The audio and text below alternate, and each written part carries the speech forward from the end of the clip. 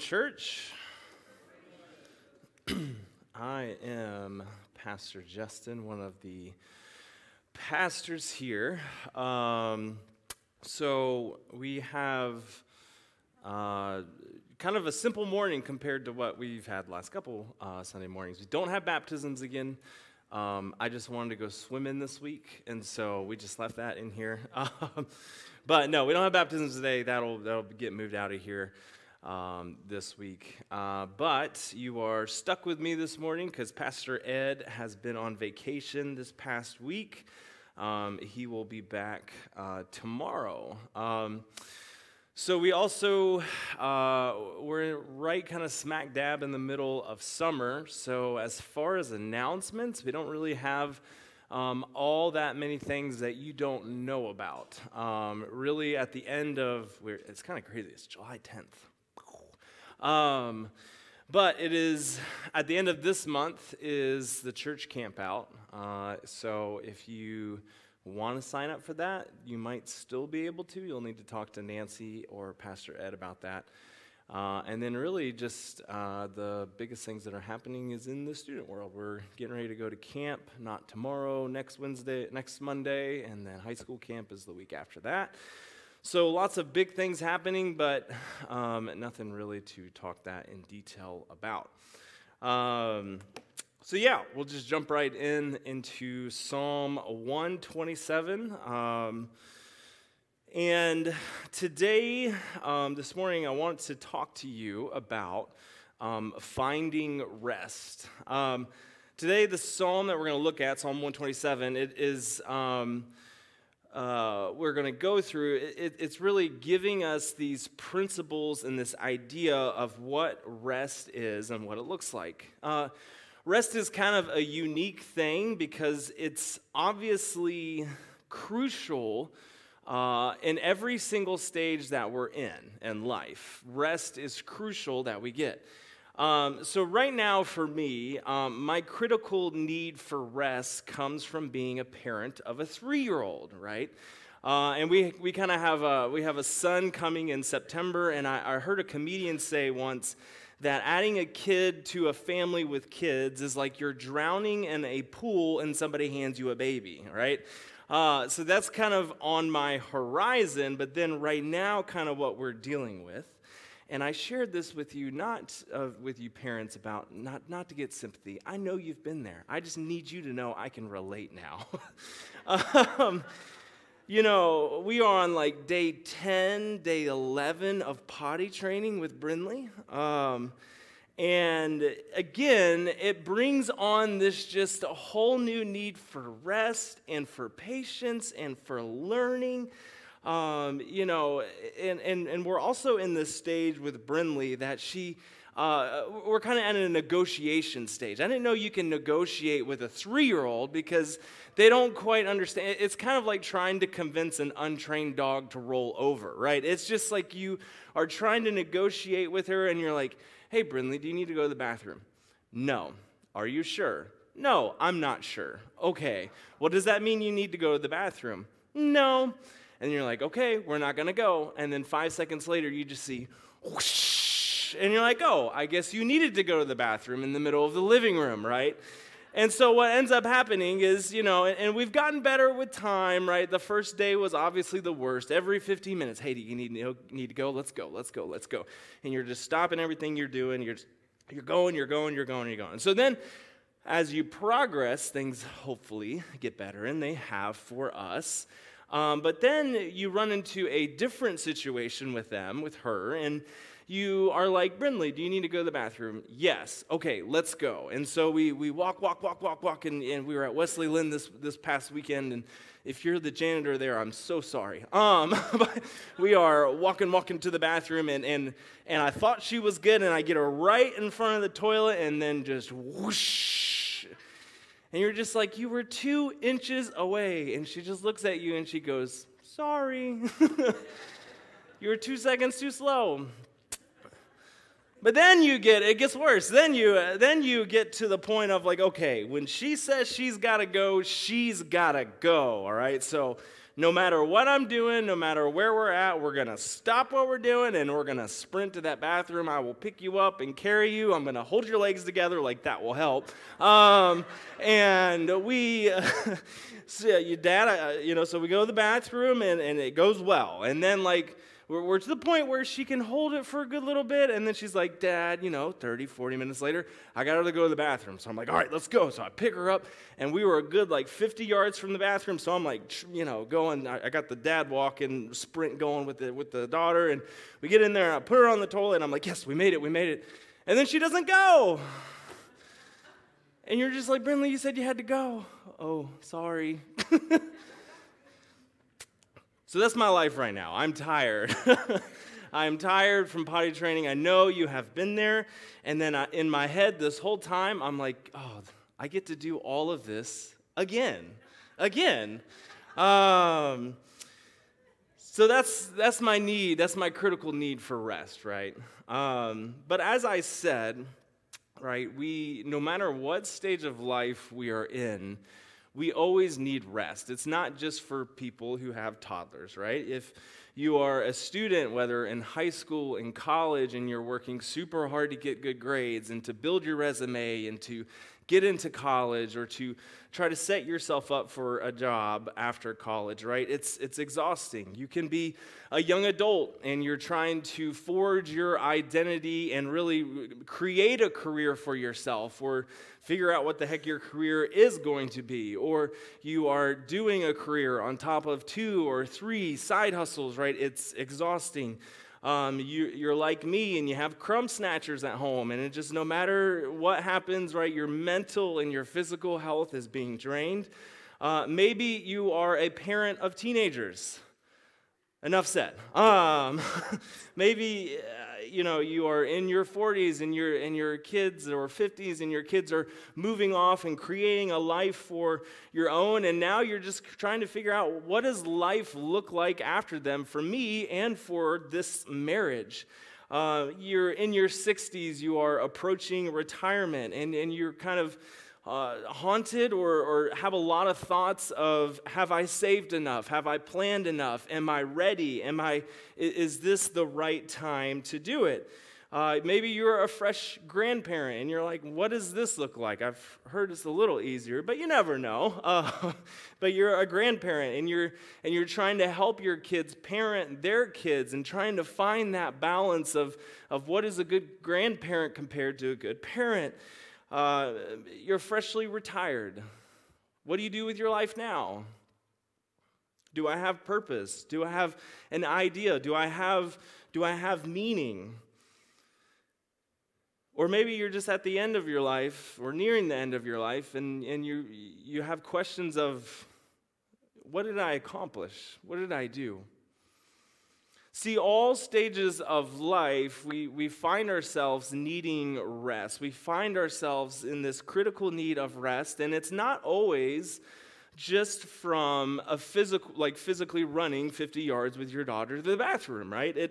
We find this need for rest, whether it can be physical, but it's obviously physical and mentally and emotionally and spiritually draining, and we find ourselves pouring ourselves out and out and out and out. How do we find rest? In Psalms 127, Solomon, which I'll talk about here in a second, he really kind of outlines what I feel are principles and questions for us to find rest.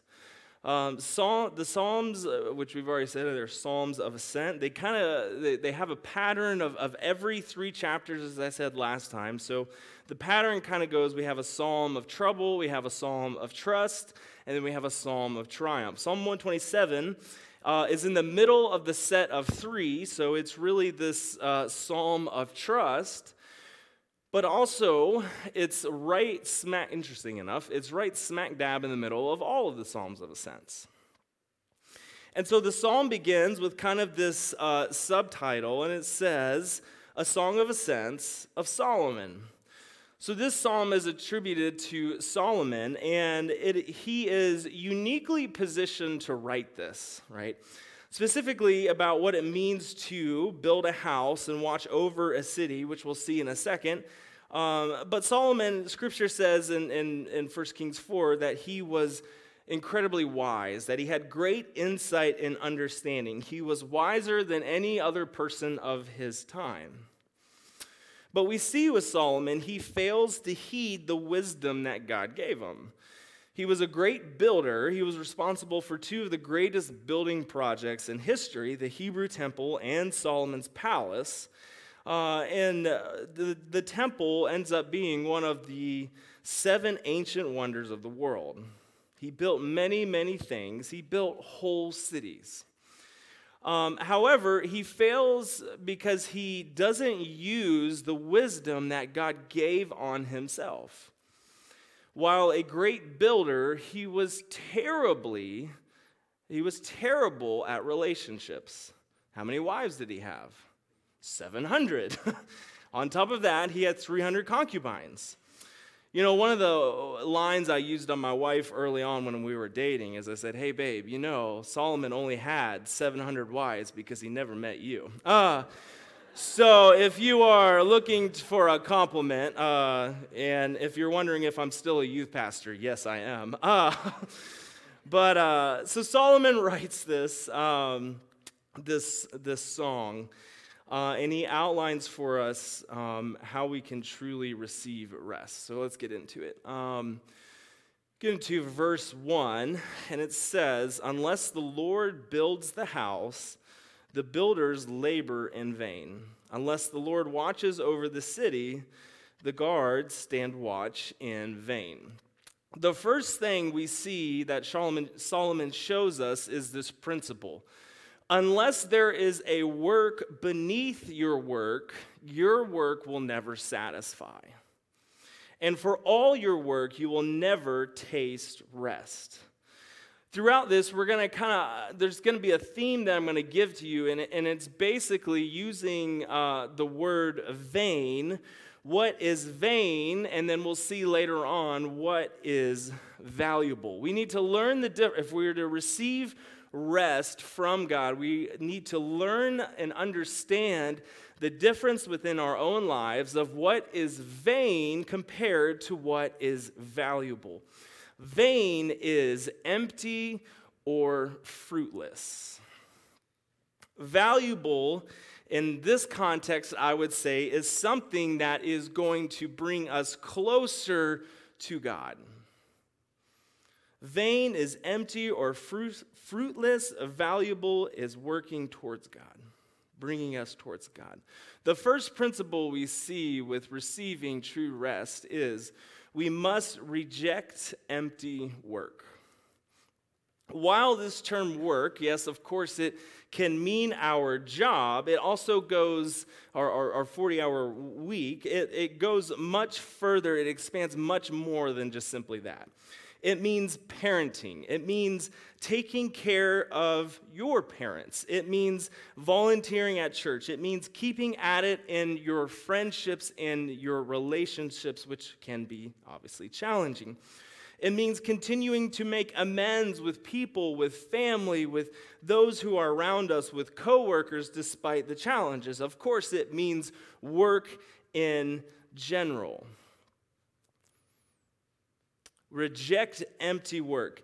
Empty work, I would say, is something, an activity or a task or a relationship or a situation that seeks to glorify us, that seeks to glorify you. That's empty work. Valuable work, comparing to valuable work, as I've already said, glorifies God. And all of the things that I just outlined for you, relationships, work, situations, coworkers, activities, all of these things in of themselves are not bad things. But we know when we do those activities, those relationships, with purpose, with God at the center, with an effort to glorify God, compared to we are just going in it to glorify ourselves, we can always clearly see the difference between the two. Empty work leaves us up at the end of the night thinking about what we could have done better, what we should have done better. Did I really do that? Should I have said that? Should I be going down this path? Valuable work at the end of the night looks at us, and while, yes, we may not be perfect, and while, yes, we absolutely can reflect on how could I have faced that situation better, valuable work leaves you at the end of the night thinking, yes, God was glorified, I hope, I pray. Basically, it comes down to, do you expect your work to succeed because of you or because of God? Jesus says in John 15, apart from me, you can do nothing. Don't expect God to do your work for you, but don't expect your work to succeed without God. Invite God into your work and ask his blessing on it. We need to learn to pray like Moses does in Psalm 90. And he says, may the favor of the Lord our God rest upon us, establish the work of our hands for us. Yes, establish the work of our hands. God wants you to find blessing and fulfillment in your work, in your relationships, in your task, in your activities. But it will only happen when you put him at the center of those very things. Whatever your task, whatever you do, whether you're building a house, whether you're raising a family, whether you're guarding a city, you put God at the center and you will find fulfillment in what you do. The first thing that we need to learn is if you want to know God's provision and blessing in your work, we must put God at the center of those activities. Without God, your work is in vain. The culture we live in, we now, right? We kind of, it's a mere resemblance of what we see of the Hebrew slaves in Scripture, right? The Hebrew slaves, their worth to their masters was in what they could produce. It was in what they could produce. The culture we live in now, it is similar. What can you offer me? Whether that be your work, whether that be your relationships, whether that be your activities, what can you do for me? Yet God comes along and he makes clear your worth is not what you can produce, but rather your worth is in me.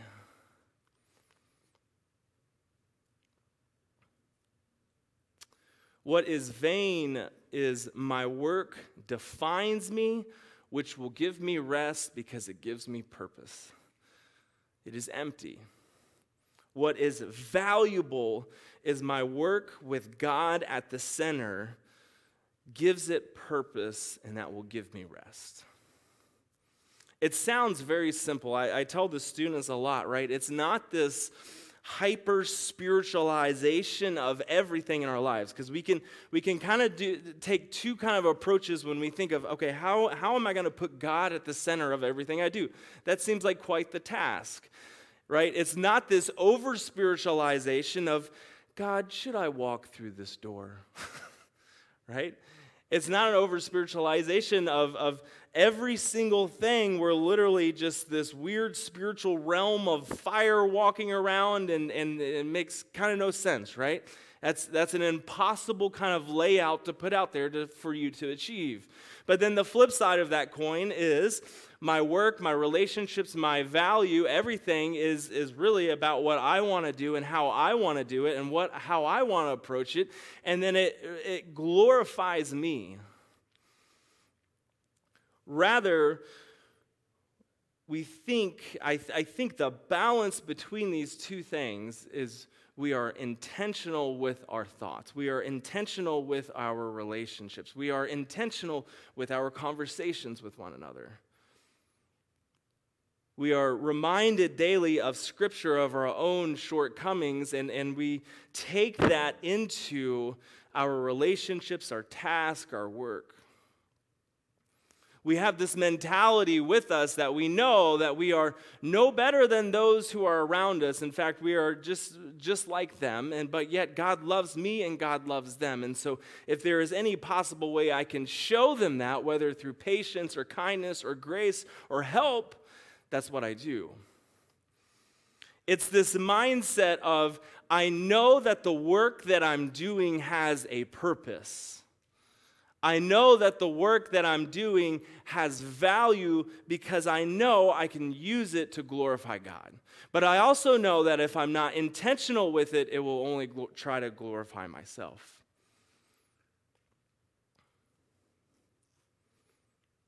What is vain? My work defines me. What is value?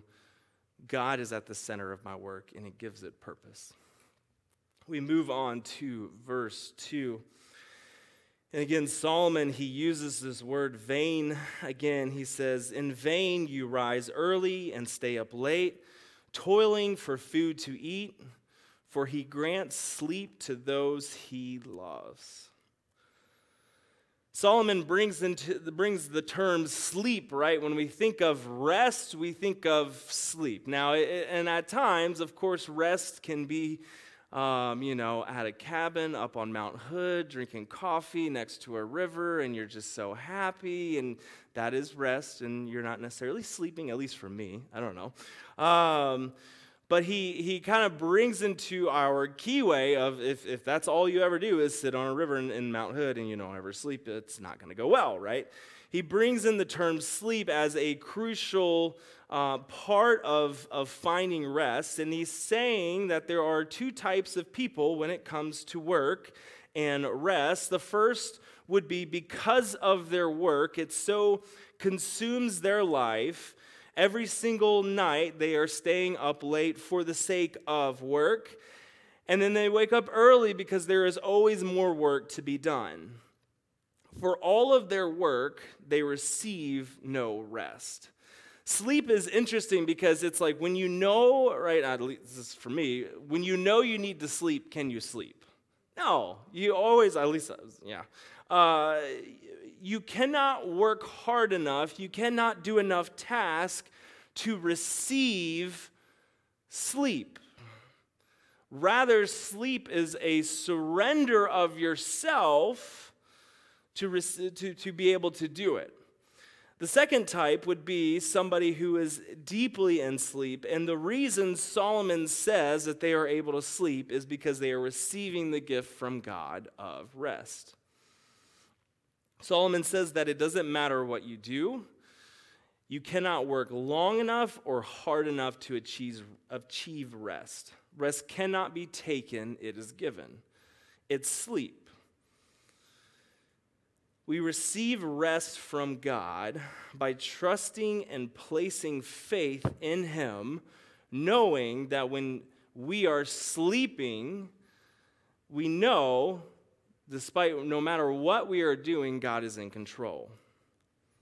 And it brings us to this second principle of how do we receive rest? How do we receive sleep? And we must avoid unnecessary anxieties. Probably the thing that gets in the way of sleep is really, right, this stress and worry. I kind of have a confession with this. I think there's a little bit, like my grandmother is a slight insomniac in some senses, and so I think at times I kind of have the same tendencies. Like there are some nights that just for whatever reason, no particular reason, I can't sleep. And so what ends up happening is I'll kind of get up from the master bedroom and go to the guest room and put on the TV and just fall asleep. And it's probably not the most physically healthy thing to do, but I feel bad. I don't want to keep my wife up. She's got to get up in the morning and work and things like that. So there is that small little snippet. However, a lot of those nights, I would say, that when I am leaving to go down to the guest room, and because the reason I cannot sleep is because I am up worrying or anxious about something. Whether it be job, whether it be a kid, whether it be everything I have to do this week, whether it's because camp is coming up and I have 5,000 things to do, whether it be I am preaching on Sunday morning. There's a lot of things that keeps me up at night. And there's probably similar and different things that keep you up at night. The University of Wisconsin, it did a study on the things that people are worried about or are anxious about. Their conclusion was 40% of the things that people worry about never happen. 40% of the things that we worry about never happen. That's vain. It's empty. 30%, I find this interesting because I'm guilty of it, 30% we are worried about or anxious about regarding something in the past. And we're all adults here. We know we can't do anything to change the past. Does that sound empty? 12% worry over the criticisms against either us or a loved one. 10% of us are up worrying about our personal health, which the last time I checked, worry actually does the opposite of improving your personal health. The study concluded that only 8% of what we are worried or anxious about are legitimate concerns. I remember one time as a teenager, we went to church on a Sunday morning, and the pastor, he kind of had a similar snippet to what I am kind of getting into right now. It was a sermon about do not worry, do not be anxious. And I just remember it was one of those sermons that it felt like he said that about 20,000 times. It was like just beating it into your head with a rubber mallet, right? And my grandfather, we went to church with my grandfather, and my grandfather was there. And I've talked to you guys about my grandfather before. He was definitely known as the person whose prayers were always answered, right? We kind of had this joke, if you want a prayer answered, just go ask Grandpa. He'll pray about it. Apparently, he has some kind of much stronger connection to God than we do, and so it always happens, right? But my grandfather, he was a prayer warrior. He really was. He would pray about everything more than once, and I can tell you it very, very hardly ever had to do with himself. His prayer life was powerful, but yet even though he had this powerful prayer life and connection with God, he was also known as the family worrier. So if anything were to happen, or if any stressful situation were to happen, right, we kind of had this dynamic of, okay, do we want to tell Grandpa to pray about this so it'll be fixed, or do we want to avoid telling Grandpa about this because he's going to stress about it and then we're going to hear about it? So on this particular Sunday, we go to church and then we come home, and it was in that afternoon, and we lived in West Virginia at a higher elevation, and so it was a snowstorm was supposed to come in a couple of hours. My grandfather was a lot like you Oregonians, just the threat of snow just shuts him down, right? And so he is seeing, even though he grew up in Michigan, I'm like, Grandpa, you've seen way more snow than this. But it was flat. So there was a snowstorm that was kind of on the horizon. It was approaching, and I wanted, being the wonderful, wise teenager that Justin was, I don't know where I wanted to go. I wanted to go to the store, or go hang out with my friend, or something stupid like that. And I remember I tell him, Grandpa, I'm going to go, and he said, no, you're not. I'm like, yeah, I am. He said, no, the snowstorm's coming in. And to which I looked at him straight in his eye, and I said, Grandpa, didn't you hear the preacher this morning? And he kind of looked at me, he said, what? And I said, the preacher said, don't worry, don't stress.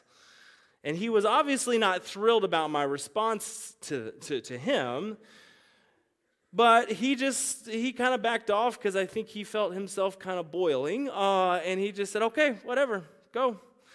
And I ended up going, and then I ended up turning around because I got in a snowstorm. Surprise, surprise. But I remember with my response to my grandfather, I said, hey, the preacher said don't worry. Scripture says don't worry, so don't worry. The response to dealing with anxiety, with worry, and with stress isn't just stop. We wish it was that simple. And yes, there's of course situations that might be small that could be that simple, right? We wish it was that simple, but it's not to say just stop. And there is anxiety and stress things that require professional help, whether that be medication or counselors or professionals, right?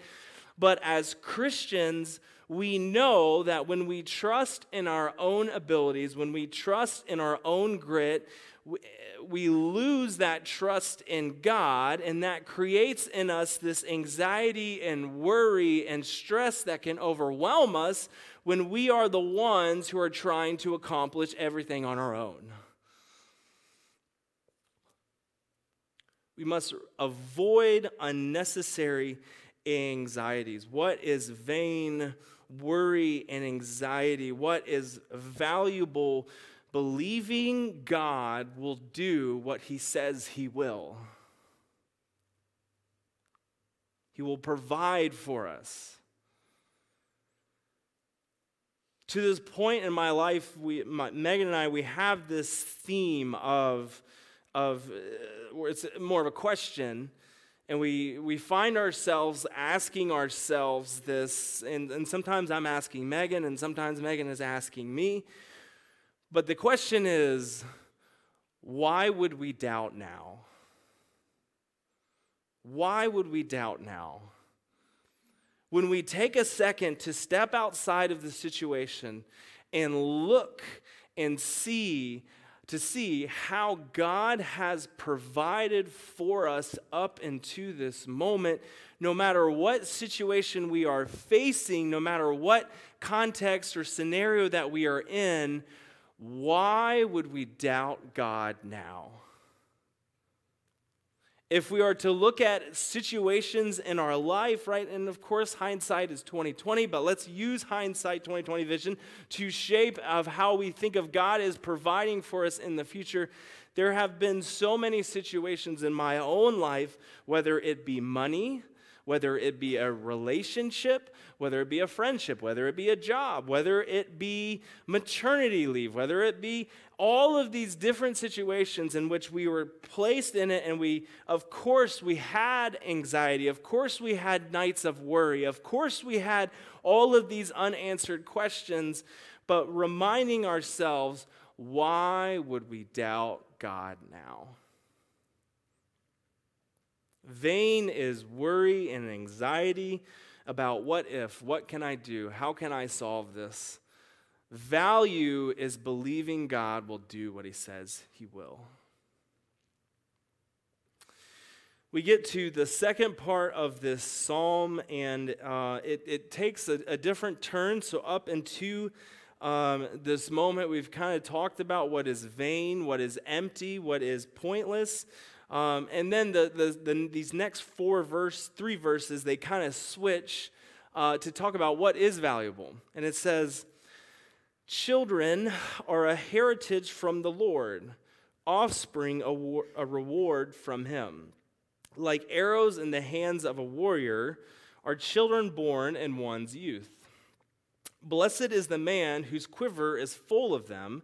They will not be put to shame when they contend with their opponents in court.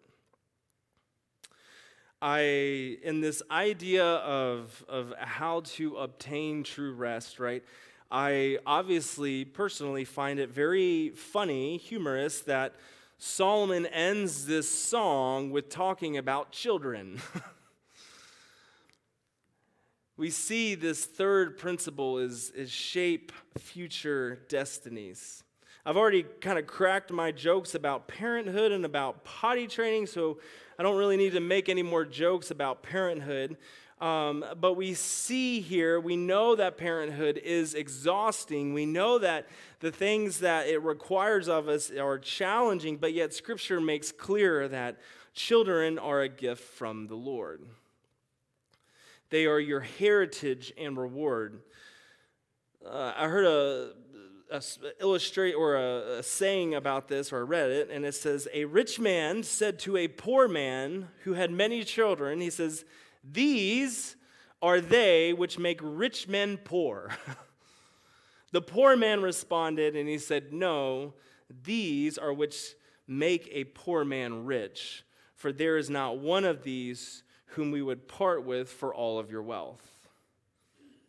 Raising children is this ultimate example of a sacrificial love. I would say this is true of especially as newborns, but I've worked with teenagers long enough to know that sacrificial love with children is forever. To love, to nurture, to disciple, to raise a child, it asks everything of us. We give up our lives, we give up our hobbies, we give up rest in some senses, we give up our interest in order to point children in the right direction.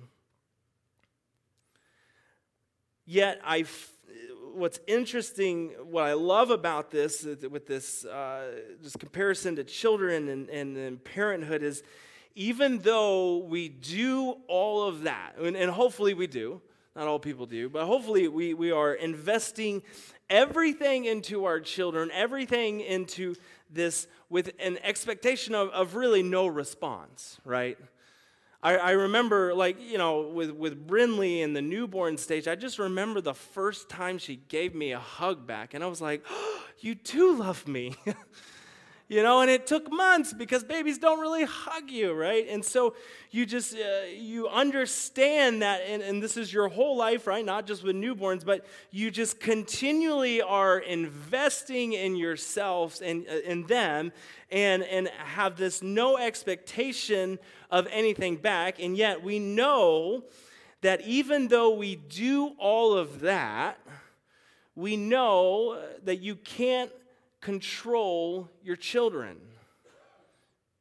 You can't make their decisions for them. You can't make decisions for them their whole life. You can't shelter them or hide them from all hurt, from all pain. You can't. Your child is their own self.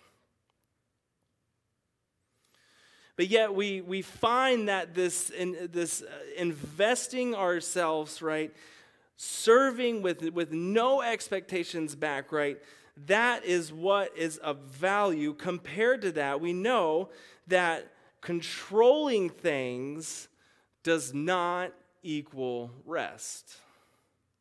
We know that you know that you can't control your kids. You know that you can't control your loved ones. And we can take this further than just with kids, right? We know that in all of these situations that we are losing rest over, whether that be parenting, a new job, an old job, friendships, relationships, marriage, taking care of your parents, doing all of these things, what we desire to do is really to control all of that, but we know that controlling all that does not give rest. What is vain is needing control. What is valuable is knowing and being content that God is working and that we do not need to control things. If we are ever to receive rest, we must place it's this idea of God can do it. God will do it. God is in the middle of it. It has more to do with God and less to do with me. Rest is when we won't surrender fully everything to us, everything of ourselves to God. This is like the last thing that we will surrender is our rest. But yet it is a clear indicator, it should be a clear indicator in our lives that if night after night we are up worrying and anxious and stressing about everything under the sun, we know that it is we should see it as a lack of clear trust in God. and that there is room for you and there is room for me to grow in this.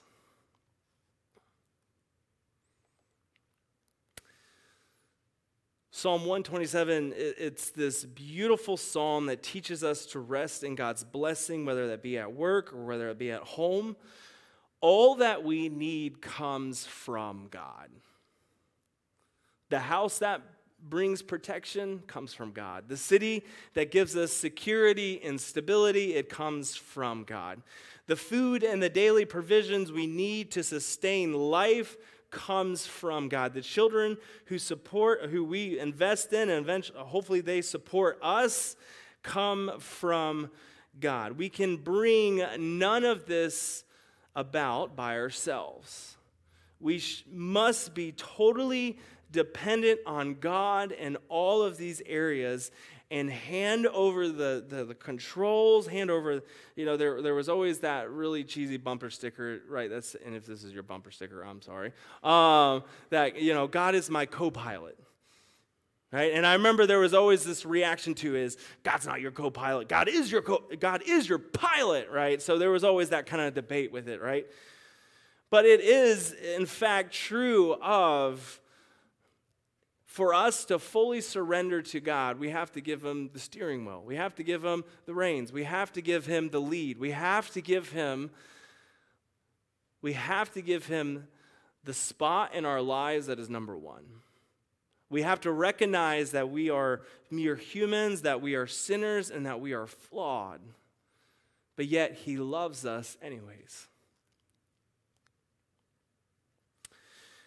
If you are trying to build your life apart from God, that is vanity.